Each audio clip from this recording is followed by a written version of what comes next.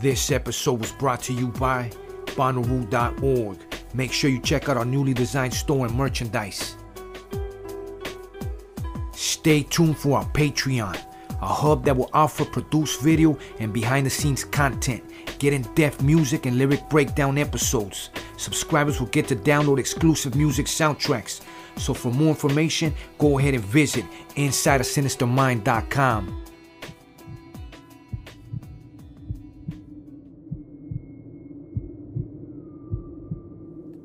Welcome to Inside a Sinister Mind. We just wrapped up Season 1, Season 2 coming soon. I'm here to answer some questions and let y'all know what to expect from this podcast. As I work on Season 2, I will drop in between season bonus episodes to update you on all my current projects. Much love to all of you who support and share these stories. Episode 5, let's go.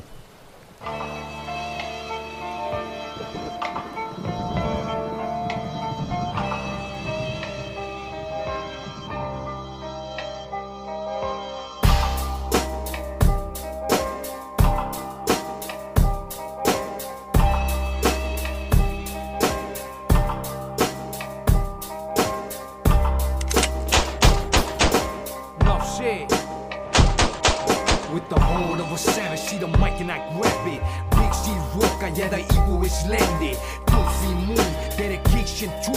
I'm back full-fledged, I'ma do what I do. I was jammed up and sit down in Baca. Extradited, soy navaja. Cut you, won't come but you. That's how I'm coming with the game to snuff you. I'm chief down in this concrete jungle. You can get got, it's hard to cookie crumble. The psyche of the villain so sexy, might say kill him in these Cortez Nikes, gotta get mine. Yeah, that's regardless. No fly zone for all you orders. Straight up, I be creeping dolo. Share man, slim, you know the mugshot photo. Música asesina. Inside a sinister mind. Inside a sinister mind.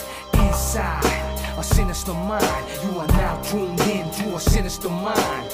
Inside a sinister mind. Inside a sinister mind. Inside a sinister mind. You are now tuned in to a sinister mind. I need to see what you see. You do this, there's no turning back.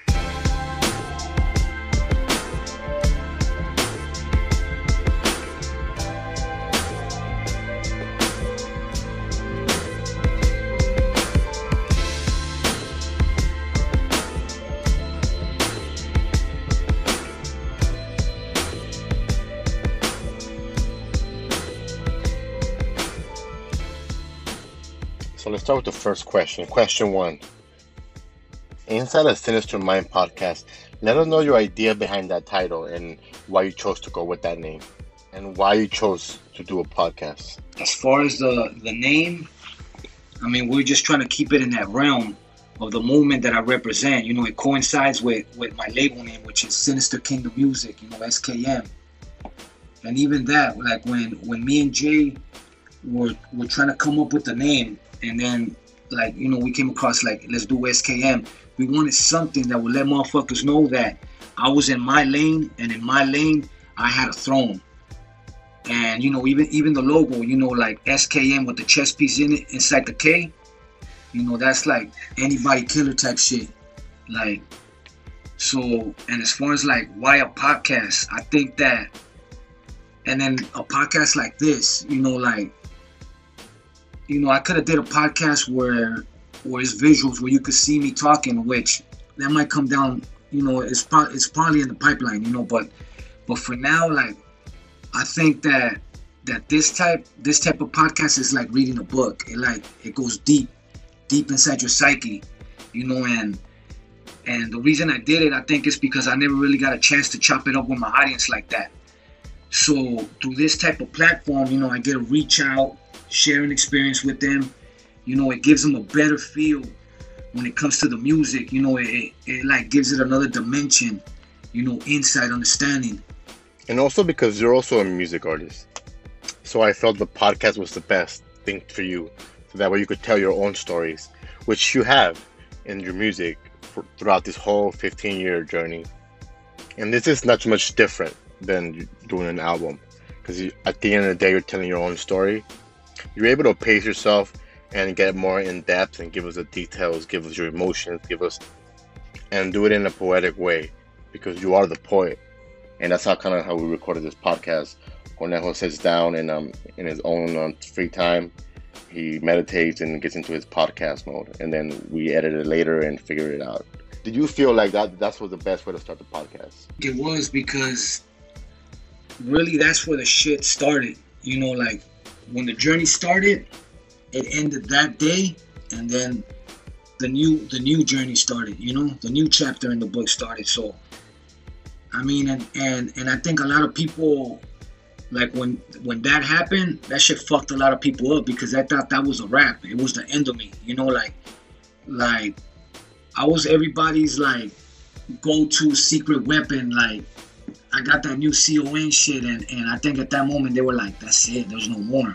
Whatever he left us is what, you know, we're stuck with. And you know, sometimes, you know, when like you don't know what you got until you've lost it. So I think they felt that at that moment, even though I made it out of that, but at that moment they, you know, it was like it got snatched from them, and they're like, damn. It was like a reality, and see that you were like in TJ and see the reports and everybody spreading it, everybody putting it on Instagram. And back then Instagram was fresh. Yeah. So it was like everybody, oh shit, they got the homie, the legend, and everybody was hitting me up because they knew my attachment with him. I really couldn't believe it. And even with Jay, I guess he got snatched up around that same time. Or how long after that? About a month after. A month after. So I was expecting I was expecting to hear something from him or some type of like information. And no, they got him like the day before. I think the day before Valentine's Day. Yeah. I remember, because that the day we were like, I was on the phone with him from Supermax, and I was just like, hey, send some flowers to my mom, and then send some flowers to my girl, and those went out because my mom got the flowers. And to clarify, Jay is his manager. It was crazy because in a way, you did feel like at that point when you were arrested, like you lost it all. And it's a trip because by losing it all, you were able to gain everything plus more. Yeah. And it's just to see like your progression and even your mind state change has been really interesting to even absorb you from a close range, to even see you how. At what point in your journey did spirituality meet Conejo? Like what happened? Was it a certain event? Was it curiosity? What drove you there and why? Or I think that, I mean, it's kind of crazy the way it happened, but because I never, like, I think like spirituality, you don't seek it. It seeks you. It finds you. You know what I'm saying? And I mean, let me see. Should I get into this shit? I could tell you how it all really started for me. Go for it. Basically, it started like this. I was in Jalisco, and then Choker from Brownside, he had got out. Choker from Brownside was with my boy Looney and Ironwood, so they knew each other. So as soon as Choker got deported, he linked up with my boy. So Choker was like, "Hey, I got somebody that want to sign the homie. He want to get him a lawyer. He want to do this. He want to do that." So, you know, fly down. So boom, I jump on a plane from Jalisco. I touch down in Baja. I already had a pad in Baja. I was already living there, but I had just been over there. So I came back down, and then we meet up. And then, so I remember I already had the Antichrist mixtape because I played it for them that day. And then, so, you know, we're listening to it, whatever. And homeboy that had came down basically was like, I can't fuck with you until you don't talk to my madrina. So I was like madrina, like what? What's that or what? And then so the following week they bring her down, you know. And then so I pull up to this house that was on the beach, this it's one of the low key kinds that we would, it was like an office, where we would meet up and shit like that. It was on like this in this dead end in this private little community right on the beach. So I pull up over there this one night, and I see this lady all dressed in white, all kinds of fucking beads around her neck, and then At that point, did it freak you out? man, it freaked me Did it out. freak you out like, oh shit, it's weird? Like, what the fuck is going on? I knew it was some voodoo shit right away. Yeah. Like already, like just by seeing her, and then I don't know if it was her husband or her assistant, another dude dressed in white. Now when I see, I recognize the attire, but right there I was like, all right, the fuck up. I knew it was some kind of priesthood or something to that. Entonces, so basically, I start chopping it up with her, y la señora me empieza a tirar las cartas. She's a tarot card reader. She's a santera, Mm-hmm. but she's a tarot card reader as well. So she's like, sit down, I'm gonna read the cards on you here. Yeah. Touch the stack. Here, flip the stack for me, touch it, breathe on it. I don't know what the fuck. She told me all these little procedures to do. Y she starts throwing the cards. Boom, boom, boom, boom, boom. She throws all the cards. And she's like, everything looks good. And I remember asking her, I'm like, it don't say nothing about that I'm wanted, that the police is looking for me. She's like, nah, you're straight. And then I'm like, all right. So then she's like, she does it again, round 2. Yeah. Same shit. I gotta touch the deck. She flips it. I flip it. Then she shuffles it. And then she lays them out again. She tells me this. She tells me that. And then I ask her again, does it say anything right there about the law? She's like, nah, there's nothing with the law right there. How long were you in the run at this point? Average, kind of give it an estimate. Some years already? Some years for sure? Yeah, for sure some years, because we would have to do the math when the Antichrist mixtape exactly came out. So at least around 6-7 years at that point. Could be, I don't know, 5, 4, I don't know, Okay. something like that. And then so she does it a third time. She says everything's cool, but next time, like, she's all like, I'm gonna be back in a week, so I want to see you in a week. So this next time I meet up with her, I go straight to the compound. That's where fucking Toker lived. Yeah. Like passing Rosarito, like off the side of the carretera. And then, pero this time cuando llego para allá, Yeah. I see a fucking goat right there. Uh-huh. They got goats, roosters, all kinds of fucking farm animals right there.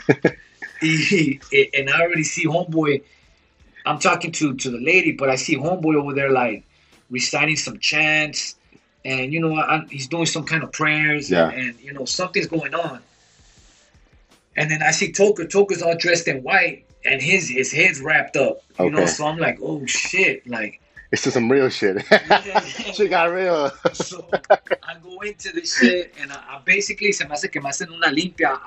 I didn't really see lo que me hicieron because they blindfolded me. Yeah. I can only speculate, and now by knowing, like, from being involved and seeing it more, now I know that that's most likely what happened. They did something. I don't know. I remember they cut me, like they cut my tongue with something, and I could have sworn it was the beak of the fucking rooster or some shit, or maybe even a knife. I don't know. But whatever they did, like, whatever it was that they did, and then like hearing the prayers and everything she was saying, and just all that tobacco smoke on me, and Did you drink anything? Did they give you something to drink? I don't even remember. But I know that after that, I was in the zone. I felt. Motherfucker felt bulletproof, invisible. Oh, okay. Like that shit was like psychological. That shit, it worked because I just felt untouchable at that moment, So, and I remember she gave me this bead, this beaded necklace. They call them meleques. So she gave me one, and the one she gave me, it represents the santo named Ochosi, and Ochosi represents justice. So, and it's used, they use Ochosi in court cases and shit like that. And basically, I just remember saying that, like, no matter what, like, Ochosi was going to have my back.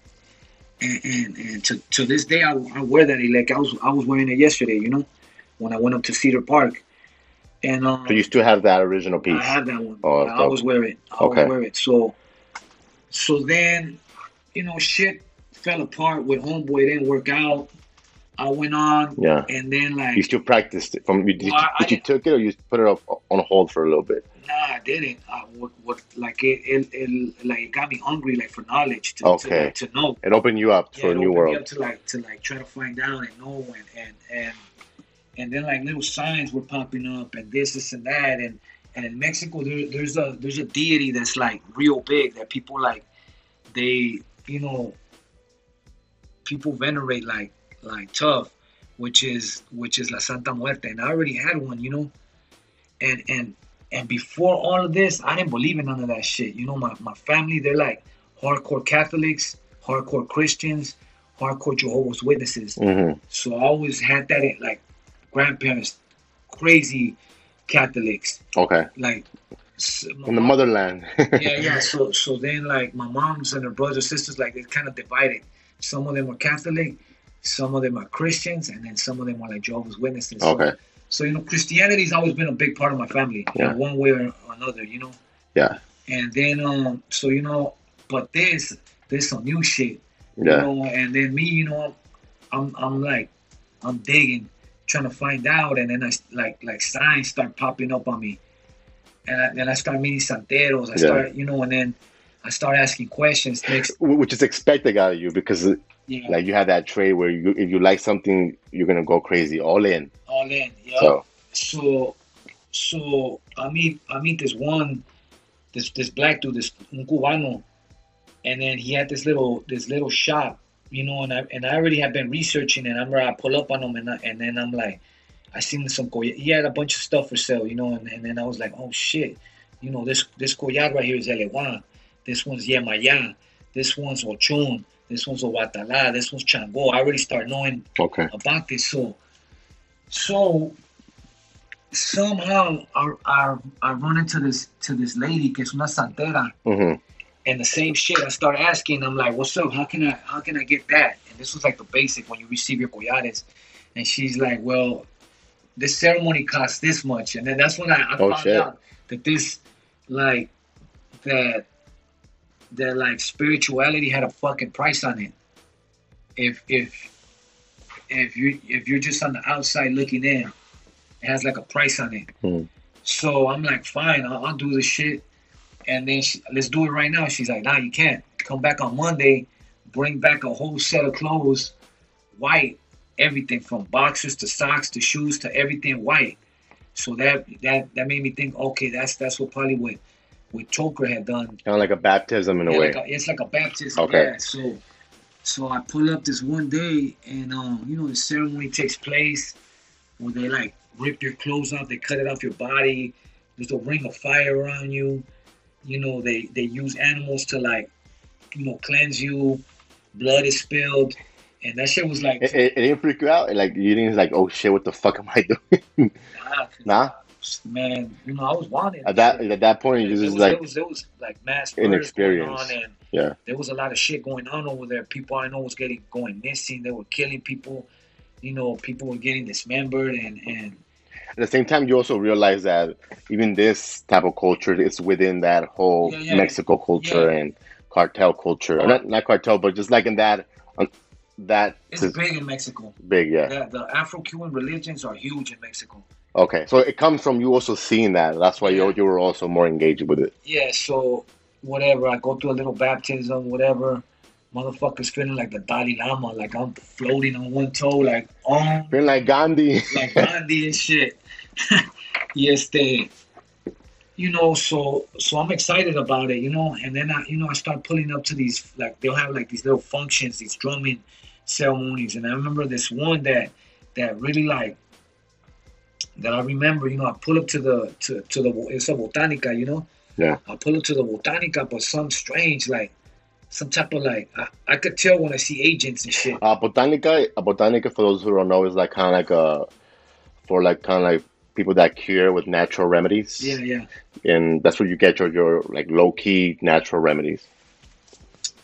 They sell candles and do fucking spells for motherfuckers like sex, yeah, shit fucking for your lover shit. las enamarres and all this bullshit. Like it's like a 1-2 stop. Like, you know, it's like a little It fix you up. they fix you up real quick. y llego y you know, like they open the door and they're like, come in.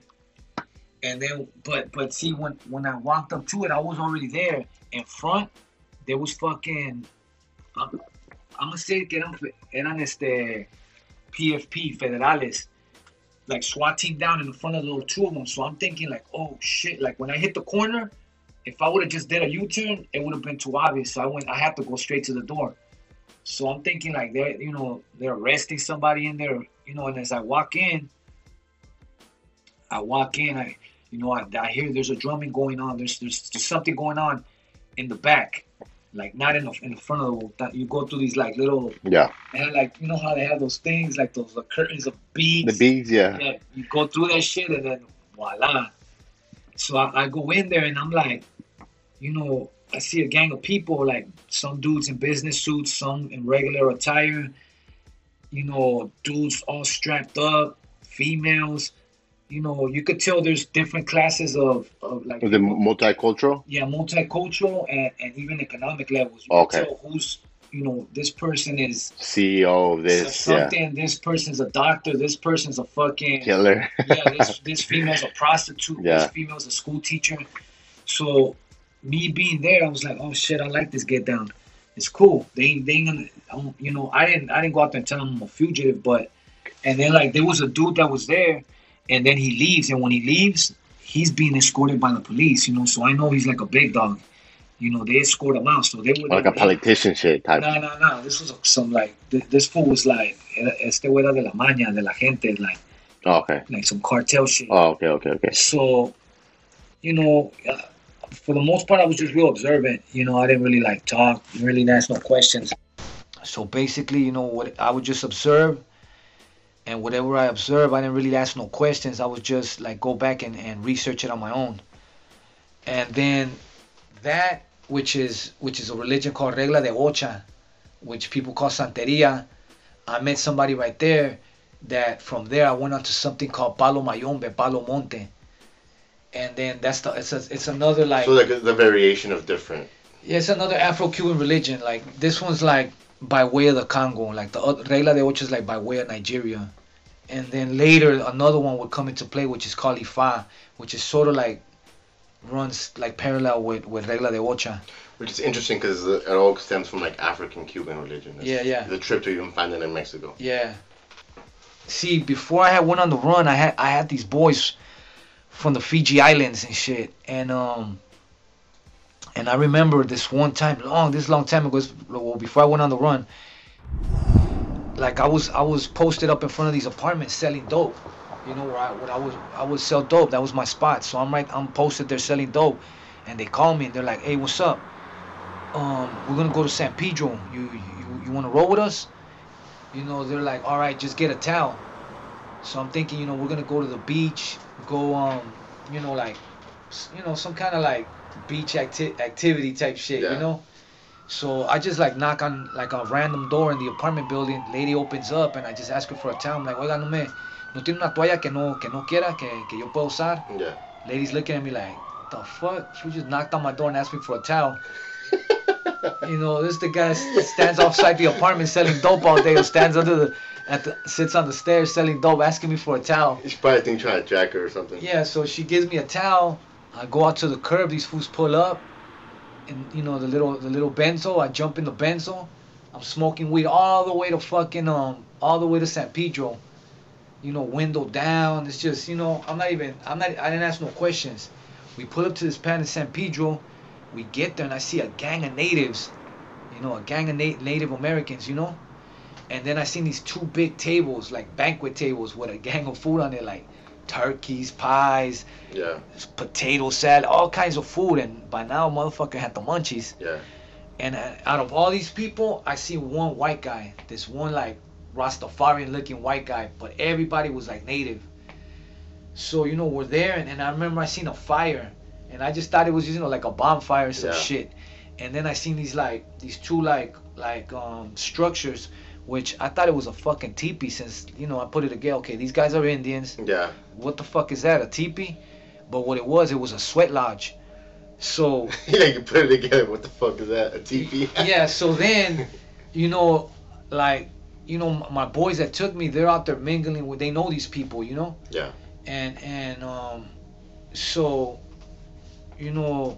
next thing you know, they're like, hey, we're gonna have to strip down, and down to our boxers, and we're gonna have to go inside the sweat lodge. But I still don't know what it is or what. And I'm like, all right. So I'm in my boxers. We go in there. We sit down. Whatever. So what happens At was, this point, like, how many deep? How many people were there? man, this was a big sweat lodge. This was a big one. There was a lot of people. I don't know. I can't recall how many. Yeah. But what I do recall, there was a lot of elders, like a lot of elders, like old, like triple OG, like Native Americans there. And then and later I find out that there's a Lakota, there's a Sioux. There's a Sioux Indians, the Lakotas. And then so we go in there, and that fire that I had seen was the rocks, these volcanic rocks that they heat up, that they're about to bring into the sweat lodge. So then all the sweat lodge gets covered with blankets. It's wrapped up to where it's dark. You can't even see, you can't see your hand in front of your face. That's how dark it is in there. So they start bringing in the rocks. They close the door and they start drumming. They start singing songs. Man, that shit got hot as fuck for me. Yeah. And no one's the thing is, no one schooled me. No one told me nothing. The only thing they told me, they're like, hey, if it gets too hot for you, go down to the ground, dig out a little bit of dirt,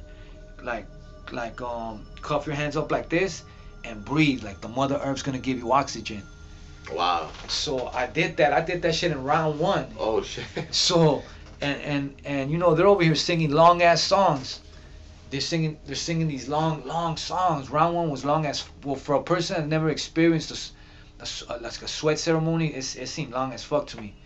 So now they open up the door after let's just say 25 minutes of they open up the door and they start bringing in more rocks. Oh shit. So every round was getting hotter, man. I felt like I couldn't escape. Like I felt like the whole sweat lodge was full of spirits, and the spirits were hitting me from the left, from the right, like.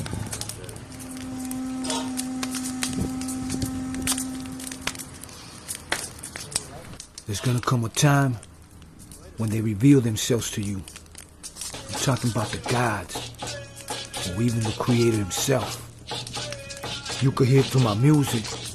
It's spiritual in every sense of the word. The metaphors, the concepts, just the way of thinking. You see, it's in that darkness, del Temazcal, that I faced a lot of my demons.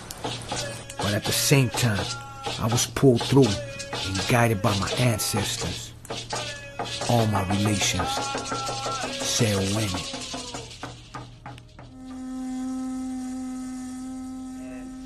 That shit. At one point, did you feel like, damn, I might break? I might have to get the fuck out? Yeah, I did. I did. I felt like I was gonna break. I couldn't breathe. I couldn't. Yeah. But once you get over that point, you just accept it what it is, and your breathing goes slower, and you calm down.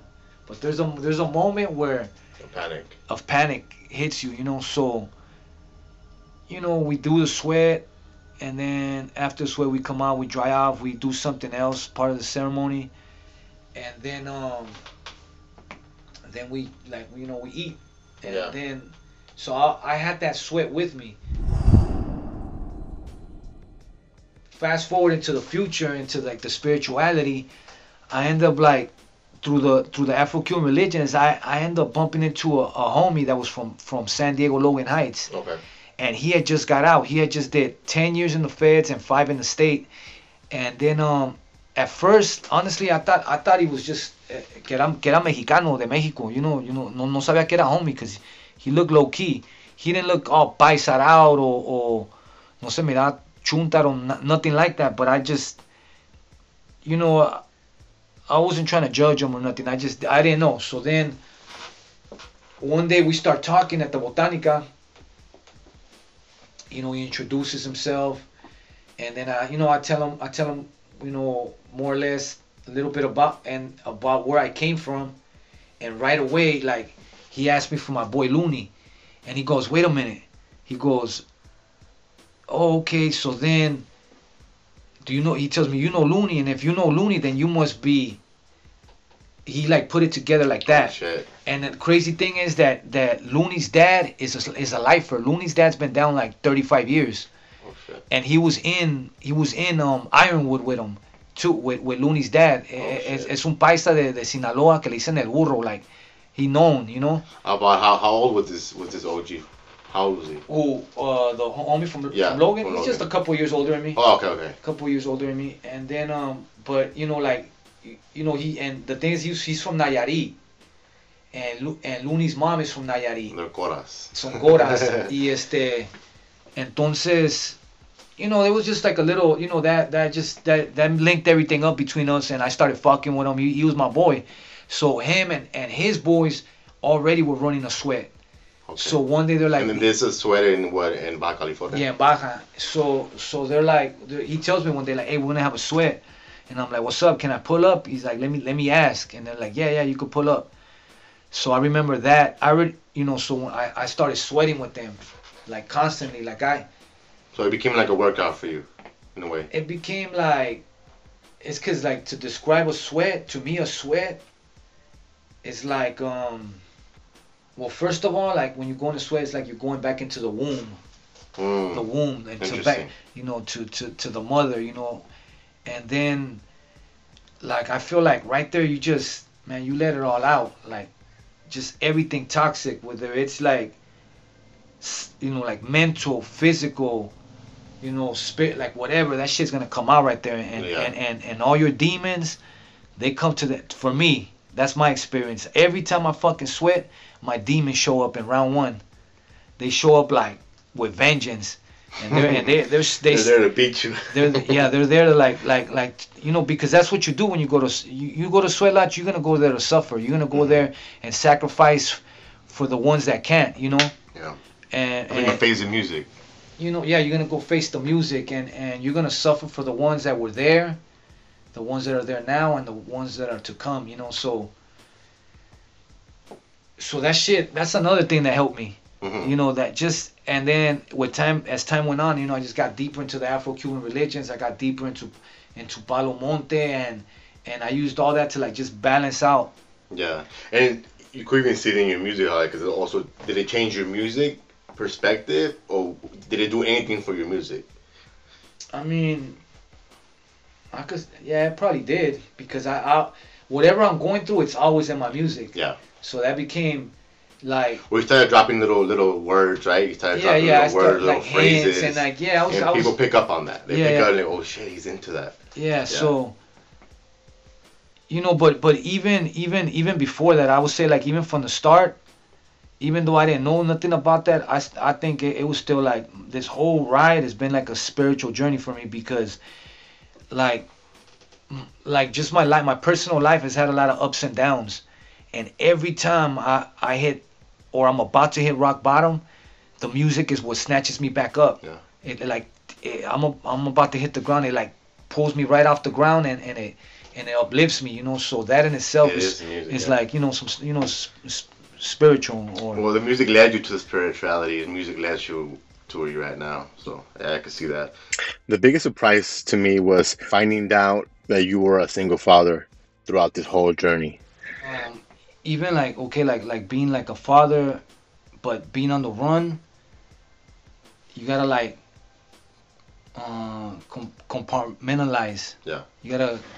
And did that change you? Like, I'm sure, of course, it changes you. It's because you gotta keep everything separate. Yeah. Even though you love your kids, you're still a fugitive. Okay, I get it. You're still in a state of war. Yeah. You're still in a game of like backstabbing, treachery. Snakes, yeah. You're still in the game where like you can't, like, you have trust issues, you know.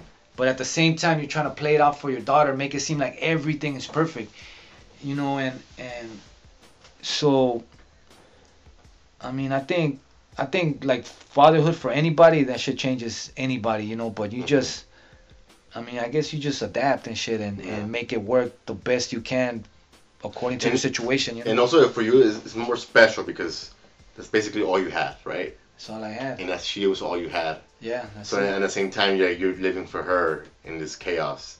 Well, like I feel like it changed me in the way that like it just like even like upped my survival skills even more. Yeah. Because when I didn't have her, like when I didn't have my daughter, it was just me. So at the end of the day, like I feel like I'm expendable, you know, like if you know if I die in the trenches or I die in the process or whatever it is I'm trying to accomplish, fuck it, it's just me, you know. But when like a child comes into the picture, you know, for them you're all they got. Yeah. So it changes the dynamic of everything, and And they don't even know what's going on. they You're don't know crazy. about, even though, you know, like sometimes my daughter will be like, I want to sit in the back with my iPad, and I'll be like, no, sit in the front, because if they see us together in the front, we're not gonna get pulled over. And she didn't get it. No, I want to go in the back. And then she probably would get mad at me because I'll be like, man, sit your ass in the front with me. Yeah. You know, just on some like, just to be more incognito, like, okay, that's a family man. Let's leave him alone. They won't. You And know? I'm sure for her, it was kind of like it became as natural where she didn't even think too much into it. Nah, she She was just being a child. She was just yeah, unsure. because you know, she sat next to me and recorded all those albums. Wow. Next to me, playing Yeah. with Monster High, like next to me, not even making no noise. I'll tell her, like, shh, be quiet, I'm gonna do my voice. And she just be right there next to me. Not, you know, she sat there and recorded whatever 80 albums in Mexico by Yeah. my side. You know, What are your top most life-changing moments in the run? Obviously, one was your daughter. Besides your daughter, top three, like that. It could be the high, it could be the lowest, but just things that kind of like just stay in your mind. Like, I miss Baja. I miss Mexico because I feel like once I went over there and once I knew that I could never come back, I felt like, fuck it, this is home. Even though like the homie always used to tell me, hey, fool, this home. And I'll be like, hell no, this is your home. But once I accepted it, I embraced that shit. And I just like, I became like 100% Mexicano, you know. Yeah. And I didn't even care about the U.S. Yeah. At that point, I didn't care about that. I was like, I don't give a fuck. I'll roll to Europe. yeah, I'll roll here, I'll roll there. The world's too big for me to think about, oh, the U.S. is the most important thing. I didn't care, you know, but I think like... But it's dope to even see you go back in a way to your like native roots. Yeah. And be able to experience it like actually living there as a civilian, not just like as a visitor or like a tourist. Yeah, it's different. It's different. Like I remember when I got there, my grandfather was still alive, my mother's father, and you know, he would just like tell me stories. Like he owns a lot of land, you know, like over there it's Caña, And where are they at? Where part of Mexico? and They're from? right there was Ameca, Jalisco. Jalisco, okay. Which is like about 40 minutes from Guadalajara. Yeah. So my family be in Guadalajara, Zapopan, they be in like, you know, Jalisco, and then Ameca's like right next to Tala, and my grandfather would be like, take me to my fields, because he couldn't drive at that point no more. So I like get his truck, and like he just wanted to be sit in the middle of his cornfields, sit in the middle of his sugarcane fields, That's dope. sit in the middle of the fucking agave, and just there. That's dope though. That's dope. Since my grandpa was old, I'd be like, hold on, I'm gonna take a piss real quick. So I'll go in the middle And of the corn. agave, that's for the tequila, right? Yeah, that's how you make tequila. Damn, that's actually a dope fucking memory, like to be with your grandfather in Mexico, Yeah. in the tequila town, in the agave. That's dope. And then like I like going to the field, like, you know, maybe like 30 feet away from him. Yeah. And then just fucking blow like a fat joint, take a piss, come back, and then he just like tell me stories. He'd tell me stories about when he was young, and that he, you know, when the war was going on in Mexico, he would love to like, they had like, basically they had like underground dances going on in the war. Dope, bro. And they would like sneak to like these underground parties and dance and shit, you know. And then my other grandfather that was already passed away, like I found out about him, like he was a cristero. There was a war in Mexico it was like a cristero war, and basically it was like the church went against the government. Okay. So my grandfather was on the side of the church, and it was just like he's just like murking fools, like government fools. He's just murking fools, government fools, and then in the end, you know, like, cause I found old school weapons in a chest that belonged to him, you know. Okay. Like a lot of his memorabilia is right there at his house. So, and then, later he became, it's crazy because he went against the government, and later in life he became like, he went into politics. So I see all the, like, like banners y banderas del PRI, like that was el partido that he, Yeah. that he belonged to, so, all those things. That's dope to even know that type of history, bro. Like, because that's, no one's gonna be able to tell you that, like, here in the U.S., like, oh yeah, like, I went back and I was with my grandfather and we spent time in the field. I learned the history. I learned his history, and that's gems right there. Yeah, and then then I learned about my family that my grandfather's family, like they were Asian. Okay. They were Chinese, Japanese. Okay. His family, so like then I get it why my mom when my mom and all her sisters are posted up together, they all look like Filipino for some reason. But now, I learned that Interesting, yeah. he has we come from Asians and shit. Yeah, because Mexico, honestly, everybody's from Mexico. You can't put them together because everybody has attachments to another country. Yeah. Because I know my grandfather from Jalisco, he was Spanish. My great grandfather. Yeah. From Spain. So it's a trip because it's like we're all multicultural within Mexico. They can't really put us all because we all have variations of that. We're all indigenous, but we also have variations of other cultures. And another thing about like Mexico, I remember before I had went on the run, I had started martial arts training. I started training Kempo and Kempo Jiu-Jitsu. Which it shows in the music, huh? Yeah, that shit's in the music too. So I my sensei was Richard Alexander Mosqueda. He has that dojo right now in Echo Park. Which I see him working with David Ayer. Yeah, he works with a lot of as a matter of fact, he works with a lot of Hollywood people. Pull up to the dojo. That's dope. Do you even see that full circle in that little thing? That was dope. Yeah. Like you left working with him, you came back, and somehow some of your homies are working with him. Yeah. That's trippy. Before I left, he didn't have a dojo. We would work out at down from the observatory, Los Feliz, at the park. That was the training. We work out like every. That's crazy to even think about you and your highest gangbanging days. To even see you at the park, like training. That's dope. That's crazy. I think that's what separates you from a lot of motherfuckers, bro.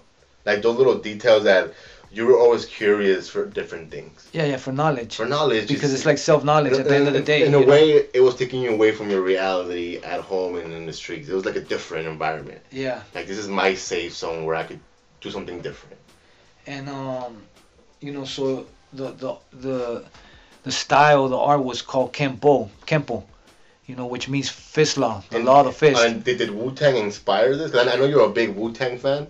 I mean, did Wu-Tang not inspire, but it kind of like because in a way like, you know what? If you go way back, this is way back, like the 80s, late 80s and shit like that.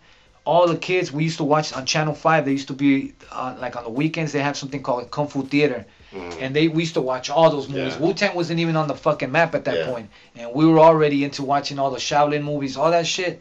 That was probably across the whole U.S. That probably inspired them at the same time. We were watching that on this side, It makes sense, perfectly sense. Yes. So...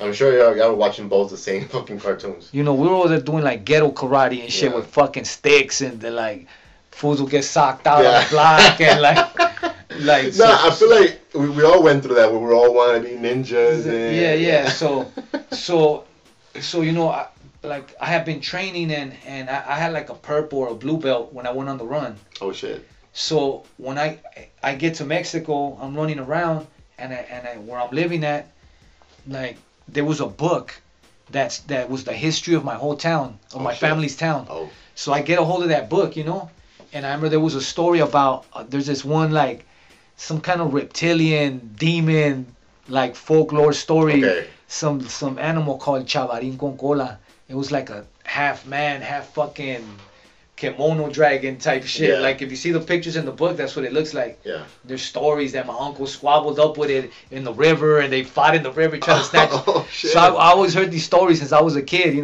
Like my parents were like, te va a salir ese cabrón, te va a llevar or whatever, Yeah. Entonces I got the book. That's actually dope to have a family myth like that. Like, yeah.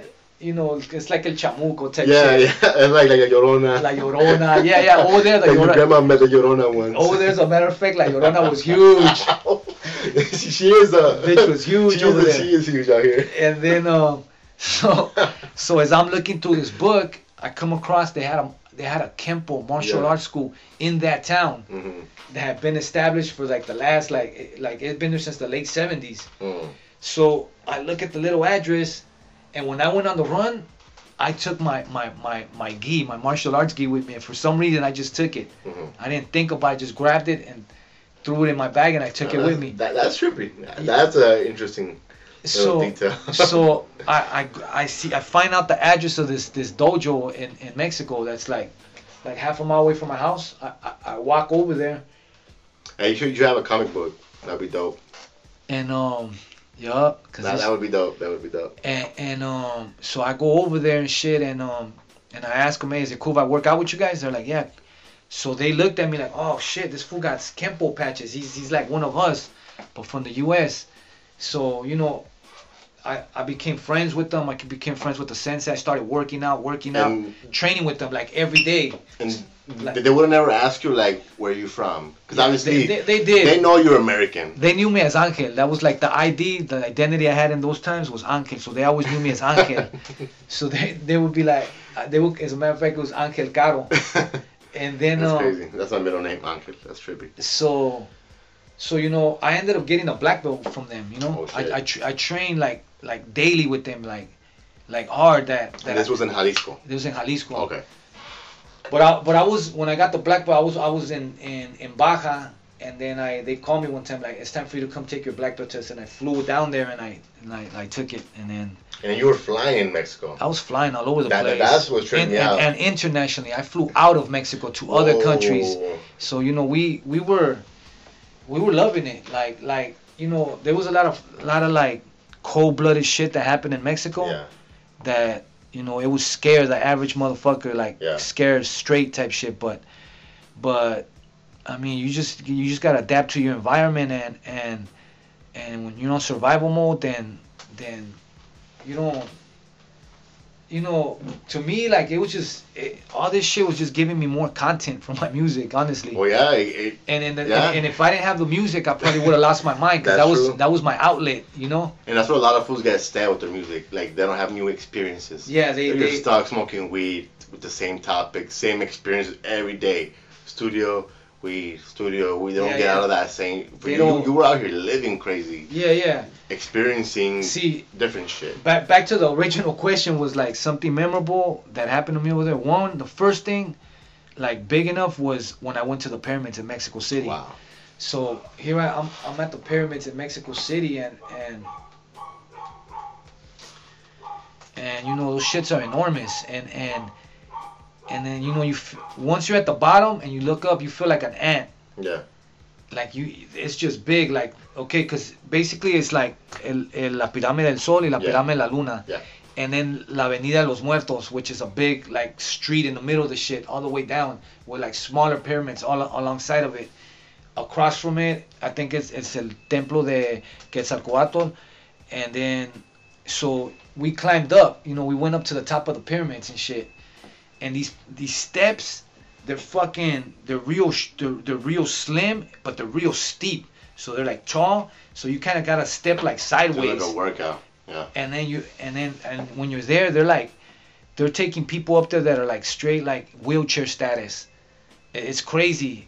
And then there's like some kind of energy up there that they heal people with, and they're like people up there cleansing people with sage and all this shit. So me, I'm still with my LA ways, so I'm up there fucking coked the fuck up from partying. Like the people I went with were fucking. They were on one. Yeah, sniffing yay for like 3 days, So, and we've been drinking and all that shit. The next day we go up there, and I remember, and there's a picture. I've been trying to find it. I got it in my pad in Mexico. I'm gonna upload it when I bring it. We should put that on the we should release some if you have like memorabilia. Well, it'll probably be on the Patreon. On the Patreon. On the inside. We'll talk about that later. Yeah. And then I climb up, and I just was like, man, I was out of it. But once I was up there, and then you look down, then motherfuckers are smaller than an ant. You're like, damn, this shit is. And you imagine all that shit, the whatever, like human sacrifices and throwing bodies down the steps and shit, Because if they're so huge. Let's just say you climb up 1/3 of the way and you fall, you're breaking every bone in your body. Oh, Let's shit. just say you climb up 2/3 of the way and you fall down, you're fucking dead. And how long did it take you to reach the top? It takes a minute. A minute, That's what I'm okay. saying. You gotta be real careful. They even got rails there because I know motherfuckers that fell off them shits. The stair is dangerous. The way they're built, it's just like real steep. Yeah. It don't look like that, but once you're there, it's real steep. It's like if it looks like this, Yeah. and then the steps are real skinny and real tall. So it's like it's just. And I hear that those are also made for acoustics. Somehow, if you stand on one pyramid and you stand to the next, you could literally talk to that person. There's some weird. I didn't test that out, but Yeah. but you know what? Once I was on top and I looked down, to me, what it looked like a circuit board, and the only thing that popped up in my head, like, man, this is some alien shit. This is some like interesting. that's what came to my mind. You know, like some type of craft must have landed here, or Yeah. or gave them the blueprint to make this shit, or something, because it looked like a circuit board. Like when you crack open a radio, Yeah. you see the green circuit board. That's very interesting that you from That's- that angle you see like that. That's the way it looked to me, you know. Yeah. So, you know, that was one of the things that I was gonna like mention this, that I remember being at a what they call casas de seguridad, like a stash house, and then you know, everybody in the house, you know, choppers. There's choppers everywhere. Everybody there's just like you're on call. Let's just leave it at that. You're on call for whatever, and everybody's strapped up, whatever. But I was in this house. And I'd be practicing katas, forms, martial arts forms. And I remember like my boy telling me like, what the fuck's that gonna help you? Like fuck all that weird shit on. Yeah, I'm sure. Fool, with this shit, blow you the fuck away. All that fucking Bruce Lee shit ain't gonna work. But the thing is that the martial arts, along with the spirituality, all this shit kept my sanity. You know, so you know, because it's gotta be mental, It helped your physical, mind. Yeah.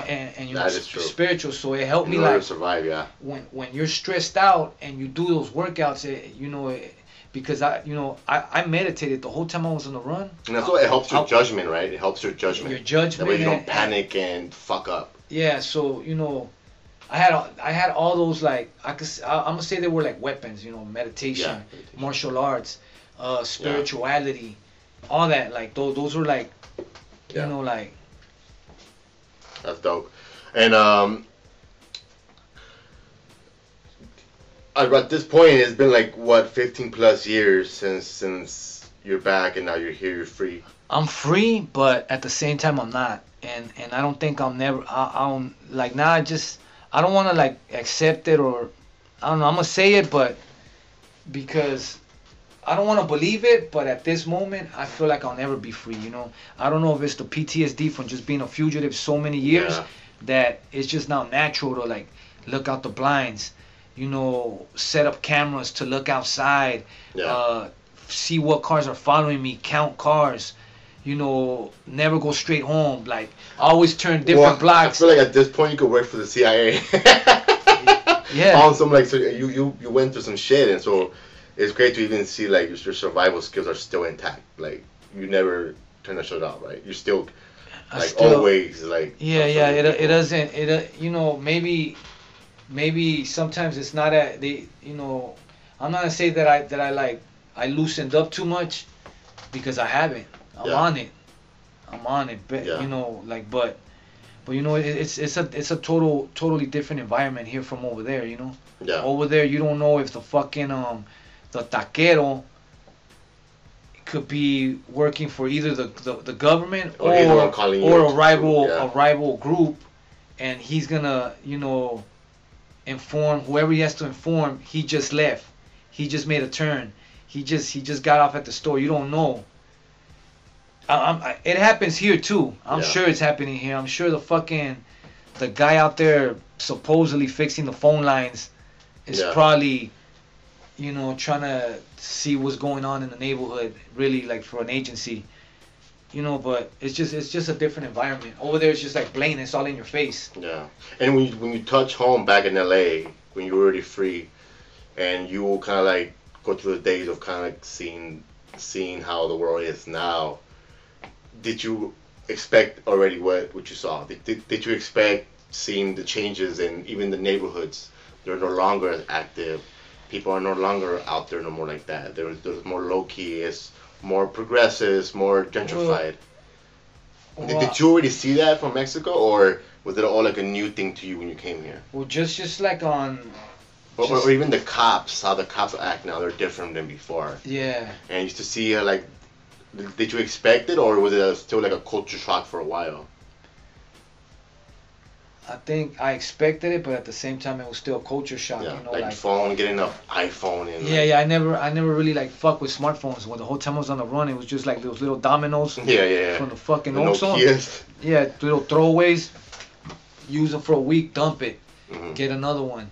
You know, chirps. We're using those boost chirps. So Nextels. was it weird for you to enter your information on the new phone? Like, oh shit. Yeah. Because nowadays you got to enter your social, like your credit card numbers. Yeah. So was that a trip? Technology, was it a trip? Nah, cause my girl, she was on it. Everything was set up for me. It was kind of like here, Okay. Yeah. here. Yeah. Like I never got to run none of my accounts, none of my social media platforms. I never ran nothing that's associated with me. I never ran it. I never had nothing to do with it.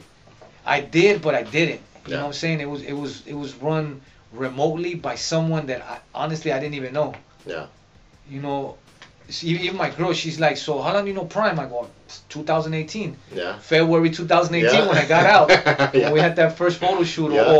or they show up when I met. Oh, we met up. When everybody came to the restaurant. And Nah, I showed up with you in a restaurant. We were outside, and then from there we had a photo shoot. Cause I remember when you did the cover, the Devil's Playground. Yeah. And you had put that like Grim Reaper on it. Yeah. With and then on the pole it said HPS. Yeah. It was crazy because I had a Santa Muerte in those days. Okay. So in my head I was like, oh, that's a sign.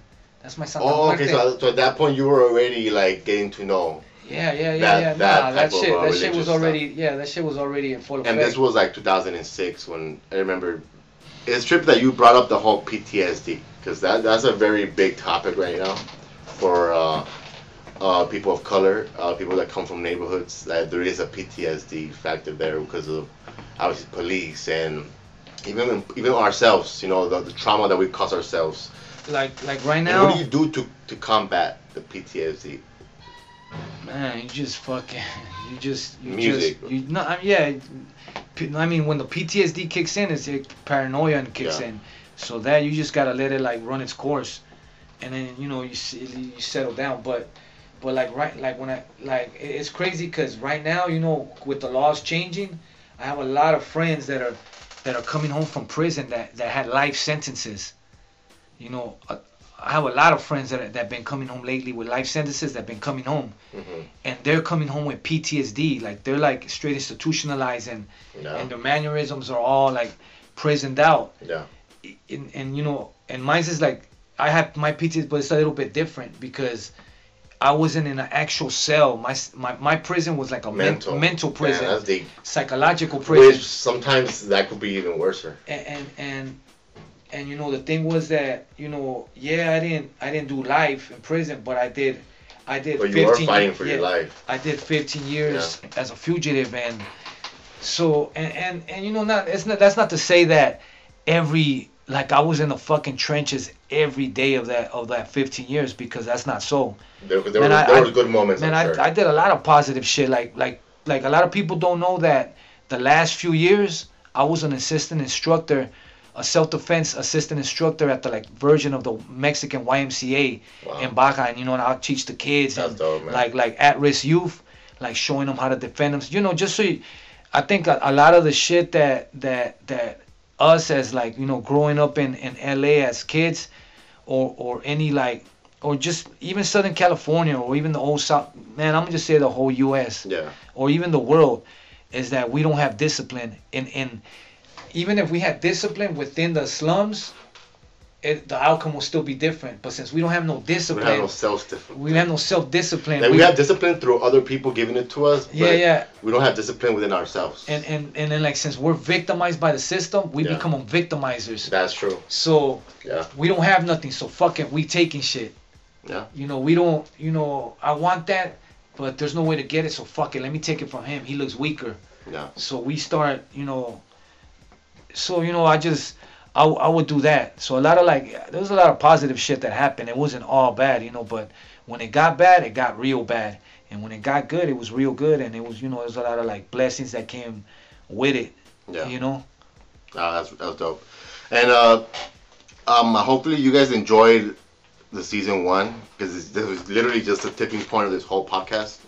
We're gonna take it way beyond, but we're gonna focus on season 2 now, and we're working on it right now currently. Conejo's taking it back to the late 80s, early 90s, to what got him into music. So we're gonna explore that and get more deep into that, how it all started. Yeah, how it all started for us. How he was, how the curiosity that brought him to different people being involved. We have a thing called Patreon, which will be extra content. This podcast will maintain free. Will always be free, but we're gonna offer extra content on the Patreon, which is bonus episodes, clips, raw clips of tours. We're gonna be offering photography, merch. So just look out for that Patreon. And how the Patreon works, it's a monthly subscription. You'll have access to all our stuff based on the subscription you choose. We're gonna have 3 different price tiers, which will be 3, 5, and 10. We'll get more details on it on the website. If you go to insideasinistermind.com, you'll be able to see what you get with different tiers. And it's basically just like they'll charge you $3 a month. Get access to behind the scenes, behind the music, which would include lyric breakdowns, stories of recording some of the most memorable Conejo tracks, which some of them are fucking wild. Wait till you guys hear how he recorded Killer from the West. That story is fucking crazy. So that's kind of what you expect out of Patreon. So I hope you guys are able to understand that the podcast will continue to be free. Make sure you subscribe and comment and share it with your friends. But if you can kick back $3 a month by basically buying us a cup of coffee a month, and it's just a small fee, and we call it a donation because it's not for our pockets. It's to pay bills. We would appreciate it if you guys could go ahead and subscribe to the Patreon and help us go get bigger, better. Just tune in. Like, we're gonna have that exclusive and a lot of surprises. Yeah, a lot of surprises, a lot of developing ideas that we have. Even the video content, we're gonna do some dope video original pieces. Also, one thing, we're gonna be giving people that subscribe to the podcast, through Patreon, that free download of that one, the soundtracks, because we have original music produced by Bandit from Tatooine. So we're gonna be releasing those on Patreon. So if you're able to subscribe to Patreon, you'll be able to get all the songs that will be dropping there, which will be only exclusive. Later on, we'll put it on Spotify, but to actually download it, visit our website, support the podcast, comment, review, and share with your friends, because it takes a lot of work to do this. So I would appreciate it if you enjoy this podcast, really enjoy it, share it, and understand that this is a spiritual journey, telling real stories. It's not just a negative. We're going to give the negatives, the positive, the lessons learned, and to what makes Conejo and what brought him to this point. Inside a Sinister Mind. We out.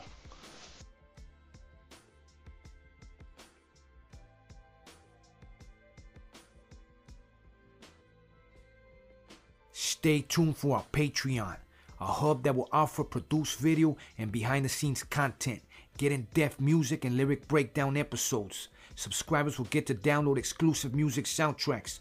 So for more information, go ahead and visit InsideASinisterMind.com.